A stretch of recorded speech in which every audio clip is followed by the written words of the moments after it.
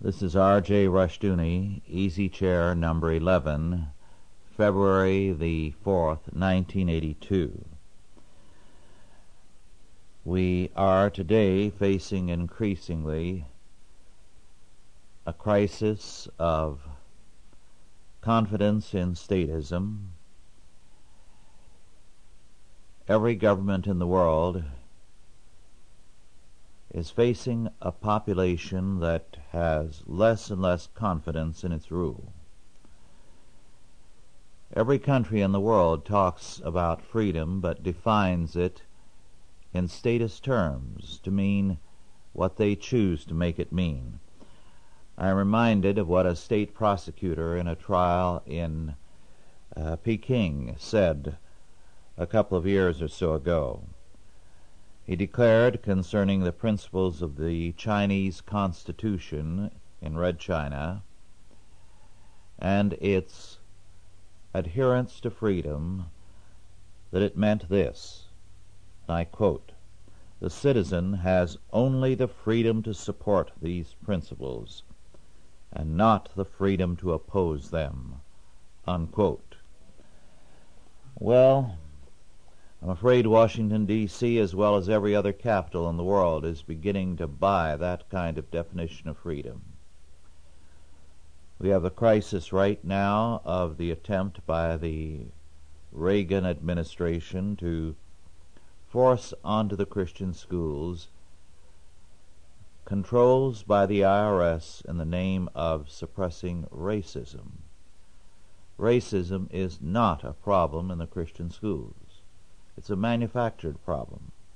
All the publicity in the press has only been able to call attention to two instances, and neither of them are sufficient of a problem to merit the control of every Christian school in the United States.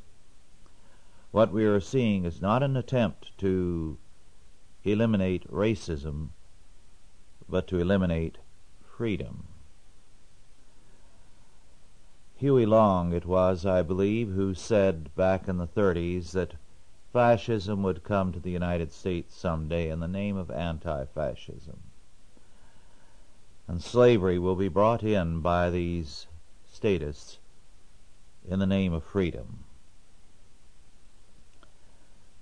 There have been, of late, a number of books that touch on this loss of confidence in civil government. There are various explanations for this. One such explanation is David Lebedoff's, Lebedoff, The New Elite, The Death of Democracy. The price is $11.95, and it is published by Franklin Watts in New York. Watts is with two T's, W-A-T-T-S, 730 Fifth Avenue, New York, New York, 10019. It's a very interesting book.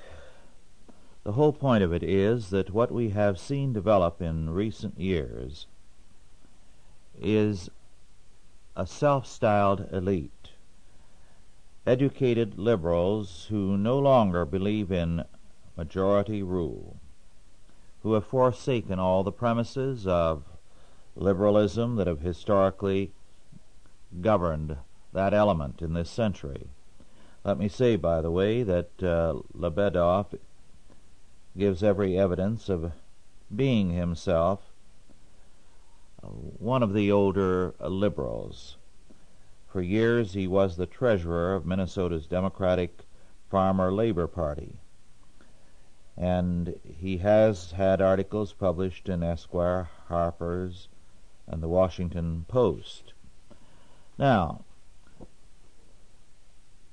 given his perspective, Lebedoff's book is still a very interesting one. The point that he makes so tellingly is that this new elite must be distinguished from liberalism generally. It is made up of people who have deliberately cut themselves off from all their roots. They do not want exposure to public approval in the form of running for office. They prefer to use and manipulate the electorate and agencies of state. They have a great deal of pride in their IQ. Incidentally, Lebedov has some excellent things to say about the value of IQ tests. They are far from an indication of intelligence. What IQ tests demonstrate is that you are very good at taking IQ tests. Not much more is proven by them. However, this new class believes itself to be measurably brighter than anyone else, and therefore it regards itself as the new elites as against the left behinds. The key point is how the individual sees himself. He sees himself first as a high IQ person. Second, as he says, and I quote, "Rejection of roots is a prerequisite for membership in the new elite. Adherence to roots or class or caste or faith is the primary barrier to such membership," unquote. Thus, if you are a believer in Christianity or in Judaism, or if you have roots in your past, a love of your family, and have not separated yourself from them and forsaken all your background and inheritance, you cannot be a part of this group. They withdraw from the rest of the people. They withdraw from their own past. They are deliberately and studiously rootless. They do not want a good car that is outstanding. In other words, you can't belong to the new elite and drive a Cadillac. You have to drive a car that shows class, but not wealth. You cannot have a very good home in the suburbs. Better to go into a somewhat blighted area and buy a fine old house and renovate it. But keep yourself separated from your neighbors, so that you're ostensibly living in the inner city, let us say, close to the people, but you never have contact with them. A lifestyle is predicated that suggests modest prosperity, not wealth, and you are interested not in the political processes as a part thereof, but power over the processes. The new elite gained power, first of all, through the civil rights movement, which it adopted with considerable gusto, not because it had any desire to associate personally with any of the minority groups, beginning with the Negroes, but because it was one way of saying to the rest of the United States, you are wrong. You have no class. You don't understand the value of these people. It was entirely a snob move. When the civil rights movement began to fade, of course, these people were no longer interested in these minority groups. Then a second major issue was the war in Vietnam, which they opposed. Now, in both instances, there was a great deal of merit to their position. But it was not because there was any honest conviction on their part. Their whole premise has been to be against the status quo, against the present ruling powers. It represents an attitude rather than a principled position. As Lebedev says, the members of the new elite are engaged in double think. They are anti-majoritarian. It's the kind of attitude you find in people who will avoid going to the most beautiful place on their vacation because everybody goes there, who want to go to an out-of-the-way place for a vacation, even though it means sleeping in very inadequate quarters not geared to tourists and being subjected to fleas and the like, but it has color. They have to be different. They have to establish a superiority on the basis of a separation and a self-styled mental superiority.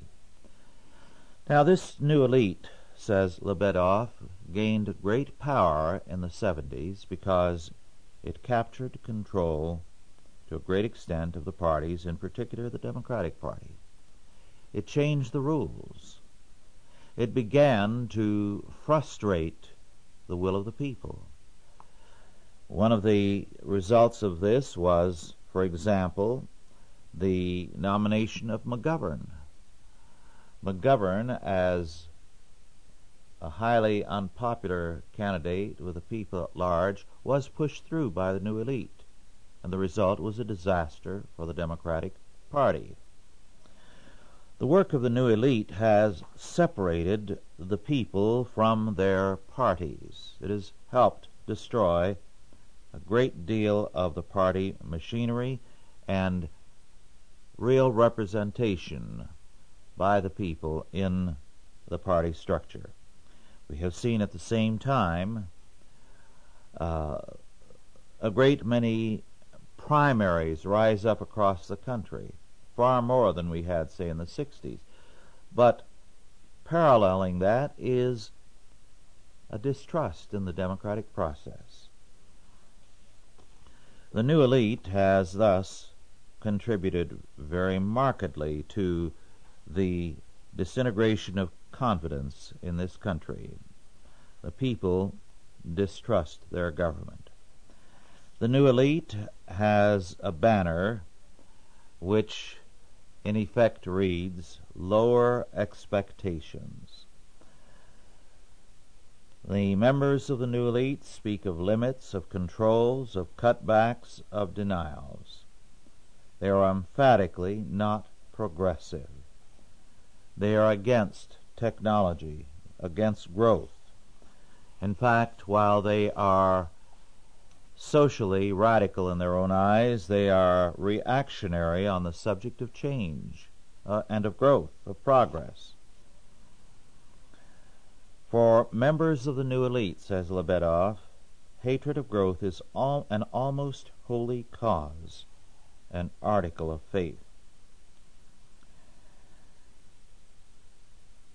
This, of course, gives a great deal of trouble to our present political processes, because the new elite is bent on being vocal. Again, another point of view of the new elite is the fear of risk. The new elite, says Lebedev, strives in every way to obtain a risk-free world.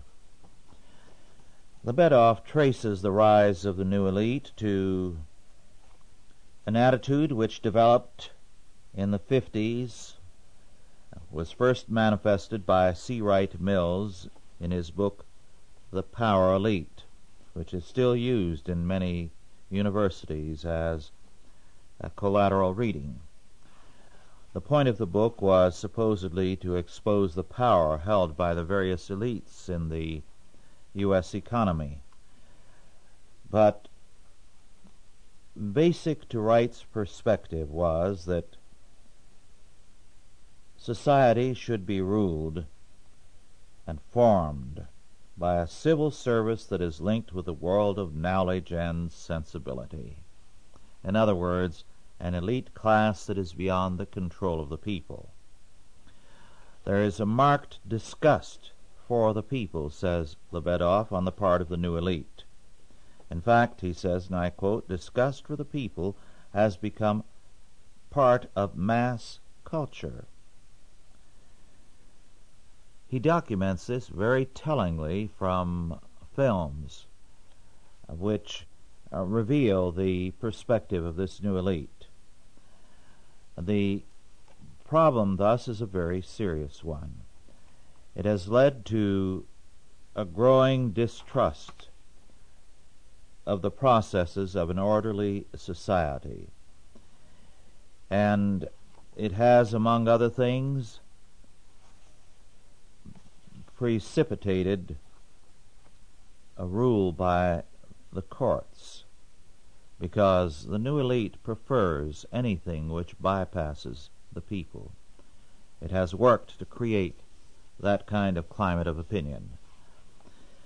Now, Lebedoff's book is excellent because he does put his finger very tellingly on something we've all known, but have not had stated as clearly and tellingly as he does. On the other hand, it is exactly what it purports to be, an analysis of an element that has arisen in our society and is governing it, or at least, if not governing it, conditioning it to a very great extent. But I think the roots are far deeper than Lebedoff even considers exploring.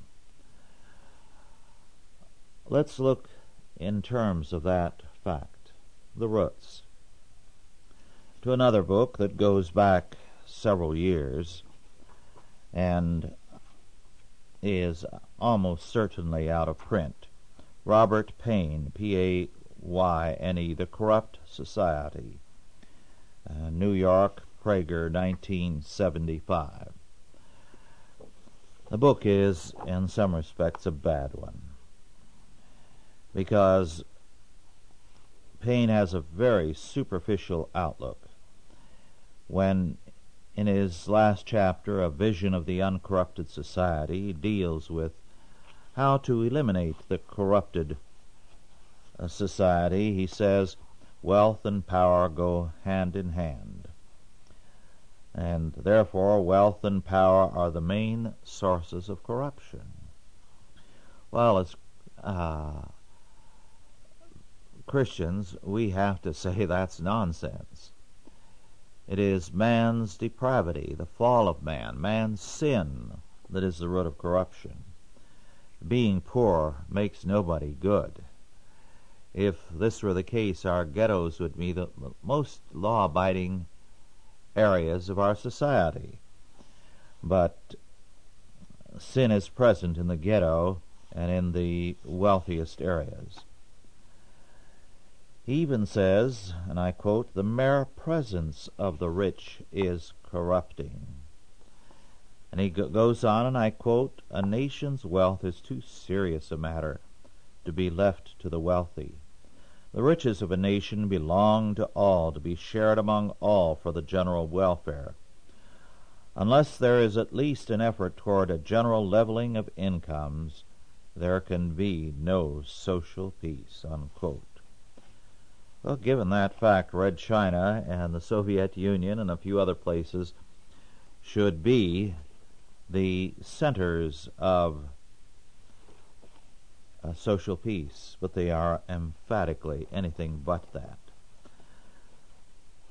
Now, in passing, Robert Payne in his book cites a couple of men without appreciating the significance of what they have to say. One whom he cites at length is Nietzsche. Nietzsche wrote, and I quote, "Since the old God has been abolished, I am prepared to rule the world." Unquote. Well, that's exactly the problem with the new elite and with modern statist man, with Washington, D.C. as well as Moscow. The people in power, whether they be Brezhnev or Carter or Reagan, at best pay lip service to God. To all practical intent, God is dead for them, and they're ready to rule the world. Now another citation, and this is from the poet Rilke, who in 1914 wrote, and I quote, "The world is no longer in the hands of God. The world is no longer in the hands of God. It is in the hands of men." Unquote. That's why we have a problem. Men have taken over, and there is no fear of God in their eyes, and they are ready to do as they please, to play God over men.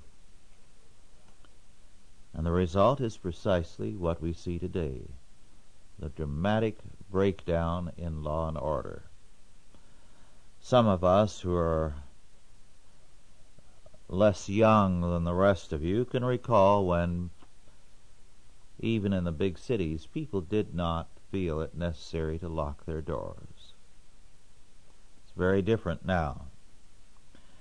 And it is because the world has steadily seen an attack on faith. This began with the philosophers, communicated itself to the writers and the poets, and today the man in the street, whether in the wealthy suburb or the center or in the inner city, plays God. There is no fear of God in their eyes. Men like James Thomson in 1834 to 1882, his dates, were writing in their poetry about a world in which God no longer lived. Thomson came to believe, and I quote, "The world rolls round forever like a mill. It grinds out death and life and good and ill. It has no purpose, heart or mind or will."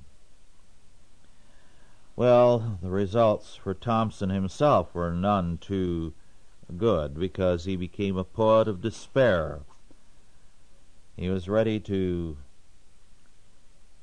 affirm unbelief, but it brought total night into his life.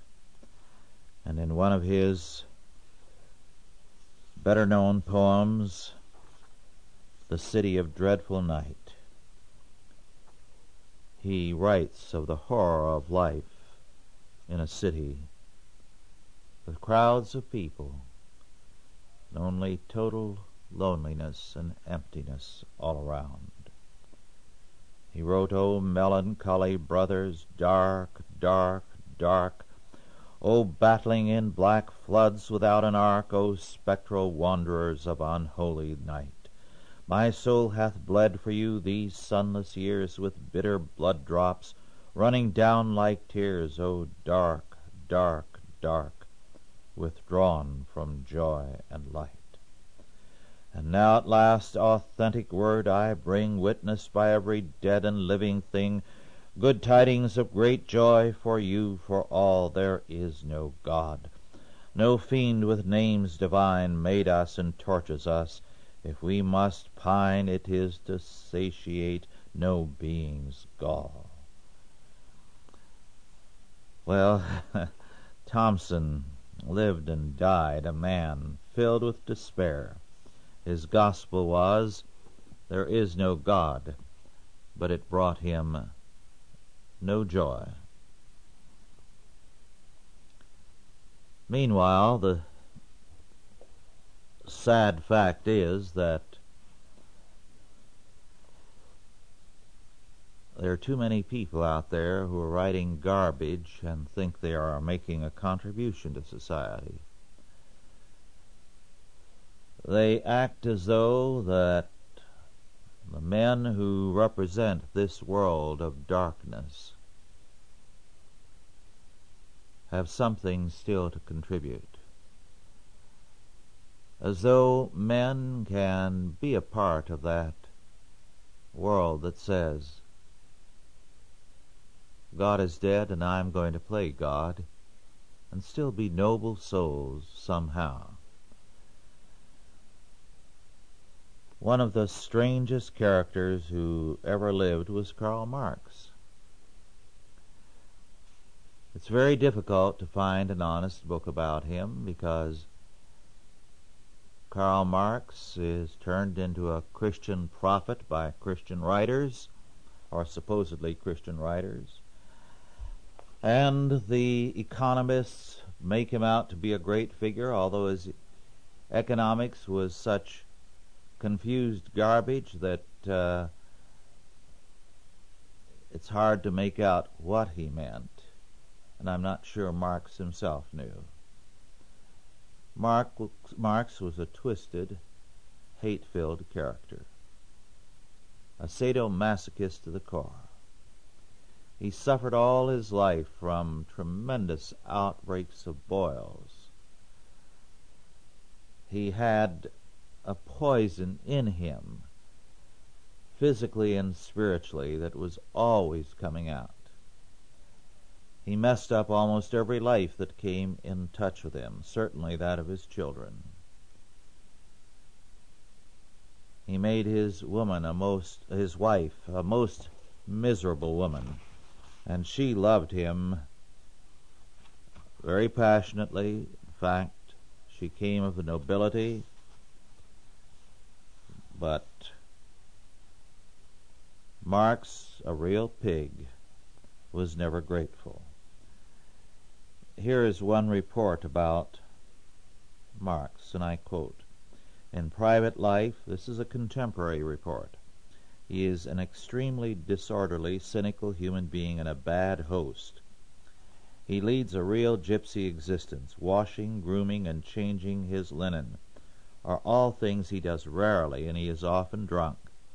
Though he is often idle for days on end, he will work day and night with tireless endurance when he has a great deal of work to do. He has no fixed time for going to sleep and waking up. He often stays up all night and then lays down fully clothed on the sofa at midday and sleeps till evening, untroubled by the whole world coming and going through the room." Unquote. Now, this is the kind of thing that Marx represented. A totally disorderly life, an inability to function normally. He had an income that should have made him a rich man. But Marx, the socialist, was always speculating in fly-by-night stocks and get-rich-quick schemes, and losing his shirt. At a time in the history of England when anyone with any common sense investing his money in the British stock market could have become rich, Karl Marx was a sucker for every fly-by-night stock scheme that came along. Then, too, this man who wrote about the terrible capitalists exploiting the working classes and women, himself either seduced or raped his wife's maid and fathered an illegitimate child by him, the paternity of which was blamed on someone else. Marx said women need to be controlled, and he had very low and contemptuous opinions of women.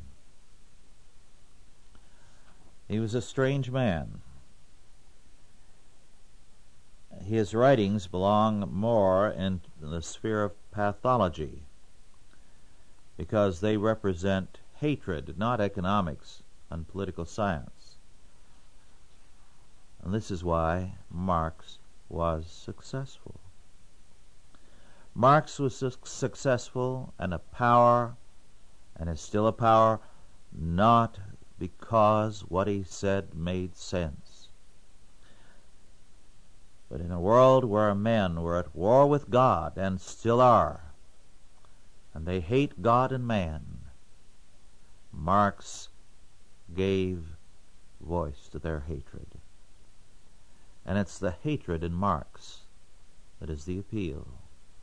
That's why Marxism is essentially destructive, because it is destruction, a will to death, a hatred of man and of God that motivated Karl Marx and that motivates the people who are drawn to Marx. I know when I was a student there were people all around me spouting Marxism who really didn't know what was in Marx, didn't care, because it was the hatred of their fellow men that made them socialists. Well, Marx will continue to be powerful as long as you have men who have the same motivation, the same hatred in them. Now to turn to another subject, a very interesting little paperback of 55 pages, 56 pages or so, is Michael Novak, N-O-V-A-K, Toward a Theology of the Corporation. It was published by the American Enterprise Institute for Public Policy Research in Washington, D.C. It can be ordered from them at 1150 17th Street Northwest, Washington, D.C. 20036. I don't recall what the price is. Now, the corporation is a very important concept. It's one that Christians in particular should be greatly interested in, because the corporation, as we know it in the modern world, has biblical roots. It is true that there were corporations of sorts in Roman antiquity, but basically the concept of a corporation in its developed form is a biblical concept. God, in calling unto himself a people, made them a body under him, so that the Old Testament church, if we may use that term, as well as the New Testament church, constituted a corporation. And it was in terms of the continuity of that corporation that our Lord chose out 12 apostles to signify the 12 patriarchs of Israel. The church is the body of Christ. It is a body that does not depend upon its life for its the continuing life of its members. The members die, but the body continues. It is a fictitious person which does not die, to use more modern terminology. So the corporation, as it enters into Western history in a significant form, is the church, and also, to a minor degree, the synagogue. These are corporations. They have a corporate life, which is a continuing life, age after age, century after century. So the corporation is an important concept. It has been picked up and applied in other areas of life. Let me add There's another aspect of the life of the corporation in the Old Testament that is extremely important, one that needs revival, one that had a profound influence in Western history but was never stronger than in the Old Testament. The family in the Old Testament, the trustee family, is a corporation. The property it has does not belong to the members. They are trustees of it from the past to the future. This is why Naboth, when faced by Ahab's demand for the sale of his vineyard at a very good price, so that Ahab was being generous, was giving him a very large sum of money, far more than it was worth, said he could not sell. It was not his to sell. It belonged to his forefathers and to his descendants after him. Now, that's the idea of a family as a corporation. It's a link between the past and the future, of which the present holders are a trustee. Well, we have lost a good deal of that, but it has to be revived for the future of society. Now, Novak does not go into this, but he does go into the significance of the corporation in the modern world. He attacks the idea that some theologians have that the corporations are evil forces, that they are superpowers that somehow govern society. The truth is, the corporations are not as large as people assume. Let's cite some data on that. There are, each year in Fortune, 500 corporations listed, which are the largest in the country. Over the years, many of these corporations disappear and their ranks change, so that the largest corporations, let us say, of 1900 are very different from those of 1920, of 1950, and 1980. Moreover, although the top 500 corporations employ about 16 million Americans, about as many as those employed by the state, 4 million more than those who attend American colleges and universities as graduate students and undergraduates. This number is scattered out amongst a great many corporations. The average workforce of the top 500 corporations is 28,000, which is the same as the number of students enrolled at some of our major universities. The smallest 200 of the Fortune's 500 average 529 employees.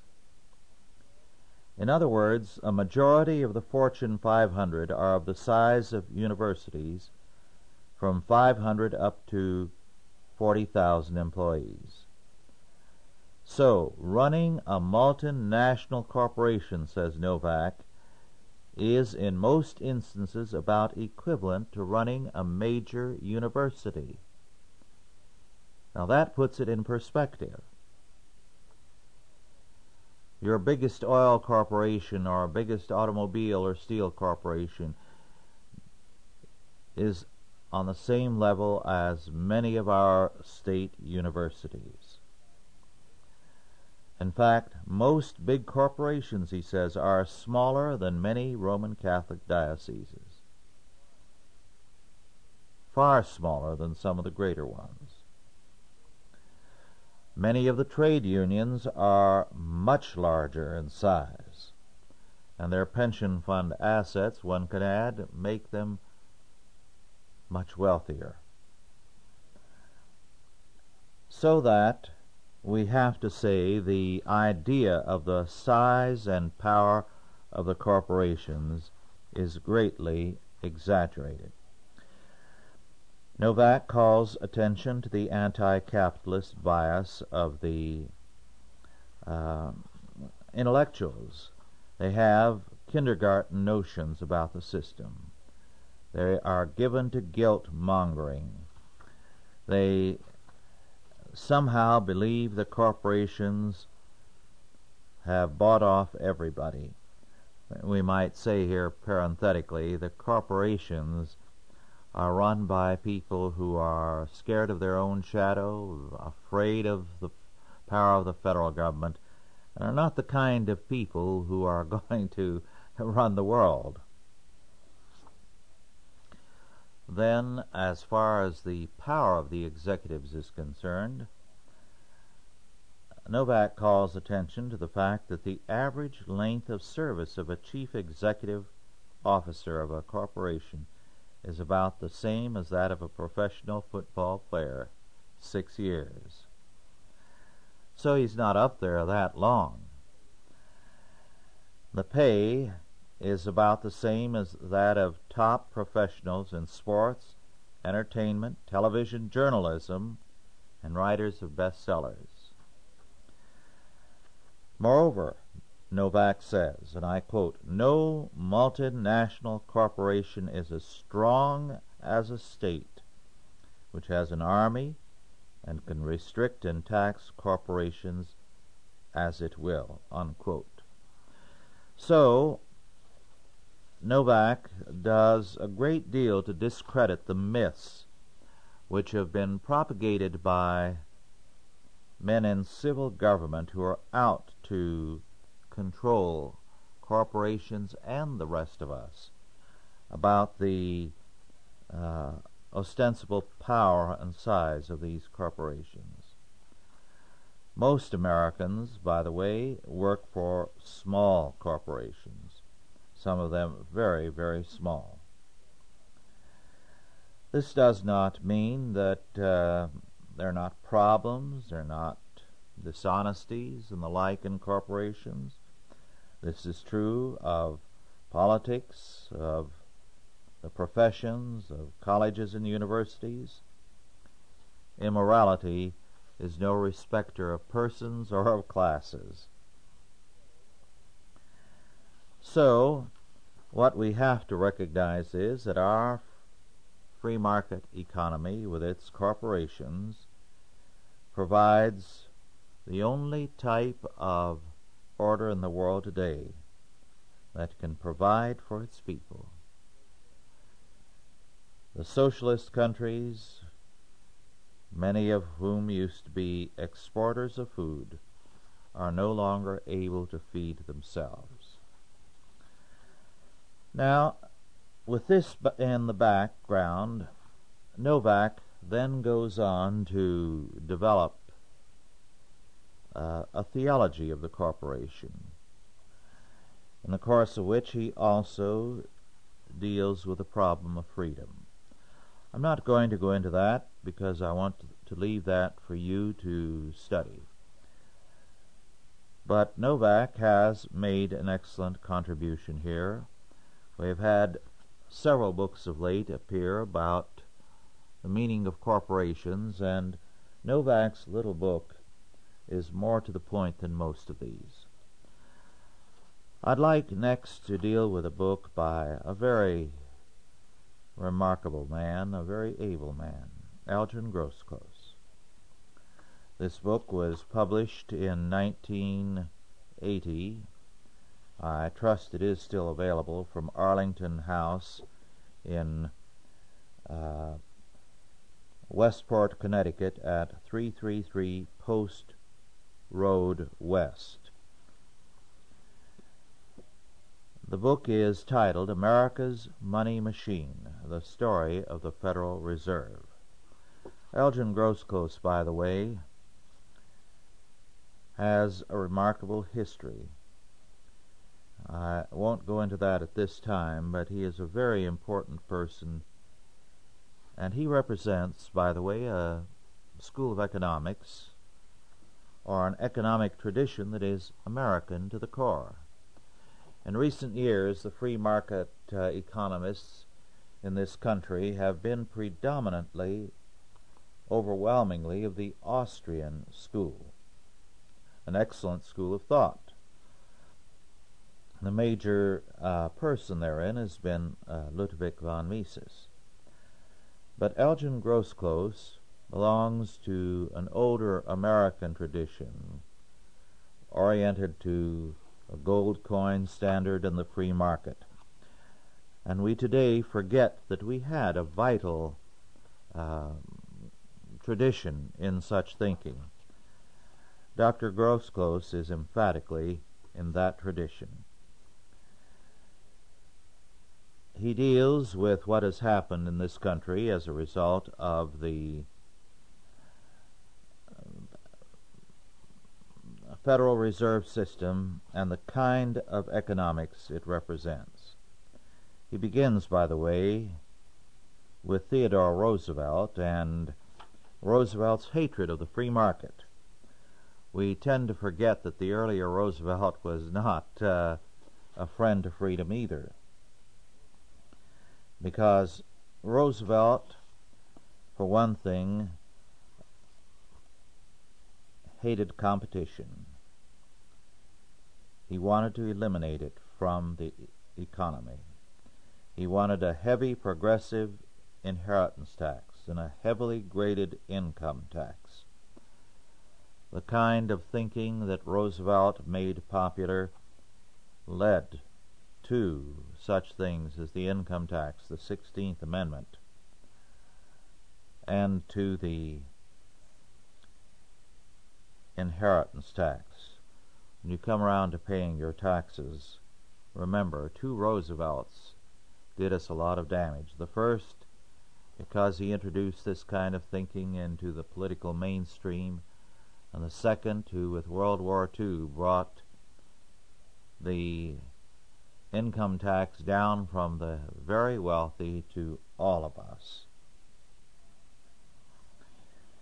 Now, this brings us to the point that Grosclose makes,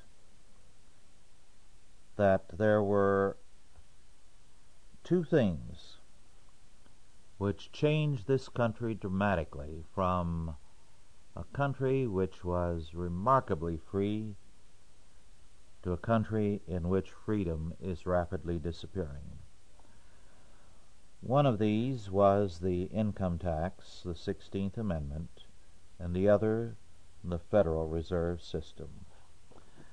It is with the latter, the Federal Reserve System, that Dr. Grosclose concerns himself. Instead of a sound monetary system, we have now an unsound one in which manipulation is seen as the means to solving our problems. We have the kind of attitude prevailing very much in political circles and religious circles that Franklin Delano Roosevelt boasted of when he showed pride in the fact that he knew nothing of economics and claimed that he was essentially a moralist in economics and in politics too. Well, this kind of attitude is very prevalent today. People refuse to know anything about political processes. They refuse to know anything about economics, and they pose as moralists. They have decided what they want is right, and because this is the moral cause, then you have no right to come at me with economic and political knowledge, because morality takes precedence, and my morality is ipso facto good. Well, morality is important and it is basic, but it had better be sound morality. Morality can be a number of things, not necessarily good. There was a moral code in Manson's family And the Marxists have a moral code, but we could not call it a good one. Well, to continue, another factor, Grosclose says, that has contributed to our growing catastrophe is the tacit assumption by people in the goodness of man. If you believe that man is good, you're going to be wide open to every kind of folly. You are going to believe that the problem is in the system rather than in man. And then what you will proceed to do is to tear the country apart, to remake it, and pay no attention to the essential, the moral character of man. Our public schools have been agencies of massive destruction because they have de-Christianized the American population, and they have made every man God in his own eyes, and the result has been a radical egoism. There are some very important things in this book which needs to be read and studied carefully. But one of the things that he does call attention to is that in the post-war era, the Federal Reserve System had a new entanglement and a subserviency, not now to the Treasury Department as much as to the State Department. Because the United States embarked on a new foreign policy of worldwide military alliances and a cultivation of world opinion and support through a massive expenditure, programs of assistance to other countries, the Federal Reserve was made subservient to the State Department and its policies. The results of that have been very, very disastrous for us in this century. This book, thus, is a gold mine. You read here, for example, of something that is not generally known. Theodore Roosevelt and the senior Harriman and Hamilton Fish and the fallout between the two of them. Harriman comes out so much superior to the other two that there is no comparison. You read of the role of Warburg, of Taft's liberalism, President Taft, and of much, much more. It's an important study not only in economics, but in American history. By all means, read this book. It's not a book to breeze through readily, but it is gripping reading. At least for me it was. Now, there's so much more to go into. I don't know where to start because we are running out of time. I'd like to share with you just a little poetry again, this time from Christina Rossetti. Christina Rossetti was the sister of a much better known poet and painter, Dante Gabriel Rossetti, a flamboyant character. Christina's dates were 1830 to 1894. She was, I think, clearly the superior of the two. She was a Christian, something her brother was not. We have a number of lovely poems, Christian poems from her pen. I'd like to read a couple that reflect some of her private sorrows. Uphill is the first. Does the road wind uphill all the way? Yes, to the very end. Will the day's journey take the whole day long? From morn to night, my friend. But is there for the night a resting place? A roof for when the slow dark hours begin? May not the darkness hide it from my face? You cannot miss that inn. Shall I meet other wayfarers at night, those who have gone before? Then must I knock or call when just in sight? They will not keep you standing at that door. Shall I find comfort, travel sore and weak? Of labor you shall find the sum. Will there be beds for me and all who seek? Yea, beds for all who come. And this, entitled Heaven Over Arches. Heaven overarches earth and sea, earth's sadness and sea bitterness. Heaven overarches you and me. A little while and we shall be, please God, where there is no more sea nor barren wilderness. Heaven overarches you and me and all earth's gardens and her graves.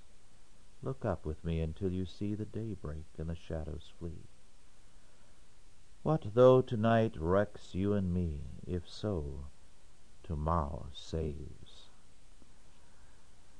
She was a remarkable woman, a very lovely poet. I'd like to read still another Old and New World ditties. Passing away, saith the world, passing away. Chances, beauty, and youth sapped day by day. Thy life never continueth in one stay. Is the eye waxen dim? Is the dark hair changing to grey, that hath won neither laurel nor bay? I shall clothe myself in spring and bud in May. Thou, root stricken, shall not rebuild thy decay on my bosom fray. Then I answered, Yea. Passing away, saith my soul, passing away, with its burden of fear and hope, of labor and play. Hearken what the past doth witness and say. Rust in thy gold, a moth is in thine array, a canker is in thy bud, thy leaf must decay.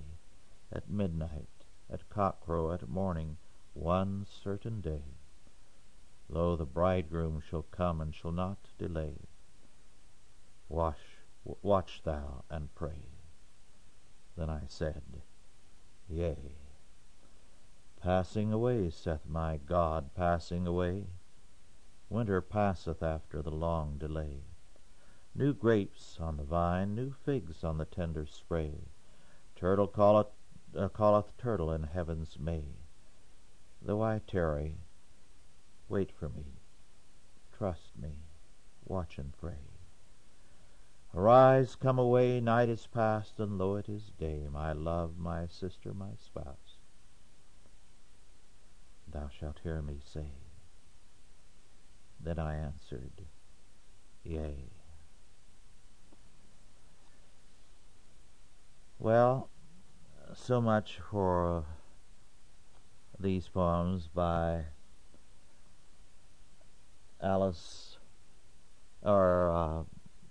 Christina Rossetti. We live today in a time that has little time for beauty or for peace and quiet, but a time which never needed these things more. And while Christina Rossetti was a rather withdrawn figure, her withdrawal was not a fear of life, but it was based on a faith and a recognition that this was her place. Hers was not a time where there was a place for her, and the center of life. But whatever our place is, we need to have our eyes fixed on the same things as Christina Rossetti. We cannot be like Rilke and his generation, looking at the world around us and believing that God is no longer in control, man is in control, and therefore everything depends on us. I think this is one reason why our generation has so much trouble sleeping, and sleeping pills are so commonplace. The psalmist long ago declared, "I will both lay me down in peace and sleep, for thou, Lord, only makest me to dwell in safety." What David there expressed was the faith that because the government is on God's shoulders, he could lie down at night and rest, knowing that the world was not going to fall apart because he had gone to sleep. It didn't depend on him lying awake and worrying and fretting, and it wasn't going to collapse when he went to sleep. The consequences of a loss of faith reach into our dreams as well as into our waking moments. They alter our lives. And today we have a world that is full of fearfulness because there is no fear of God in their eyes. And so men are afraid of God, no longer, but afraid of men. But the Bible tells us it is the fear of God that is clean, not the fear of man.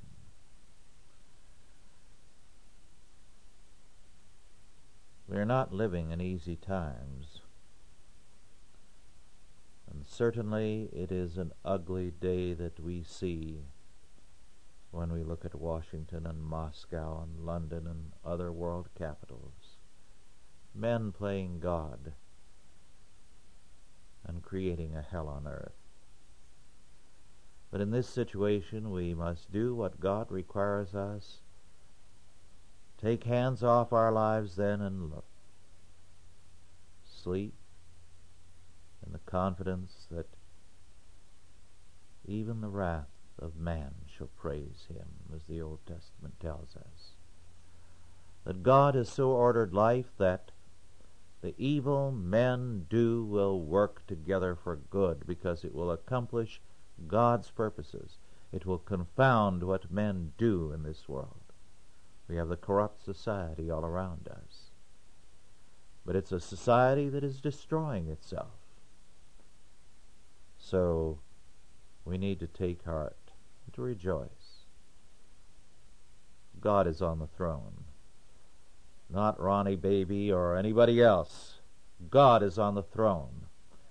And he knows the score. That's our confidence concerning the future. Well, I've enjoyed this session as others, and I always wind up with a stack of things I planned to go into, and I didn't have time. In fact, today I really felt overwhelmed because I had so many things on my mind I wanted to say that I couldn't get into an hour session. So I'll see you again in the next session and the session after that, the Lord willing, and after that for a long time to come. Thank you.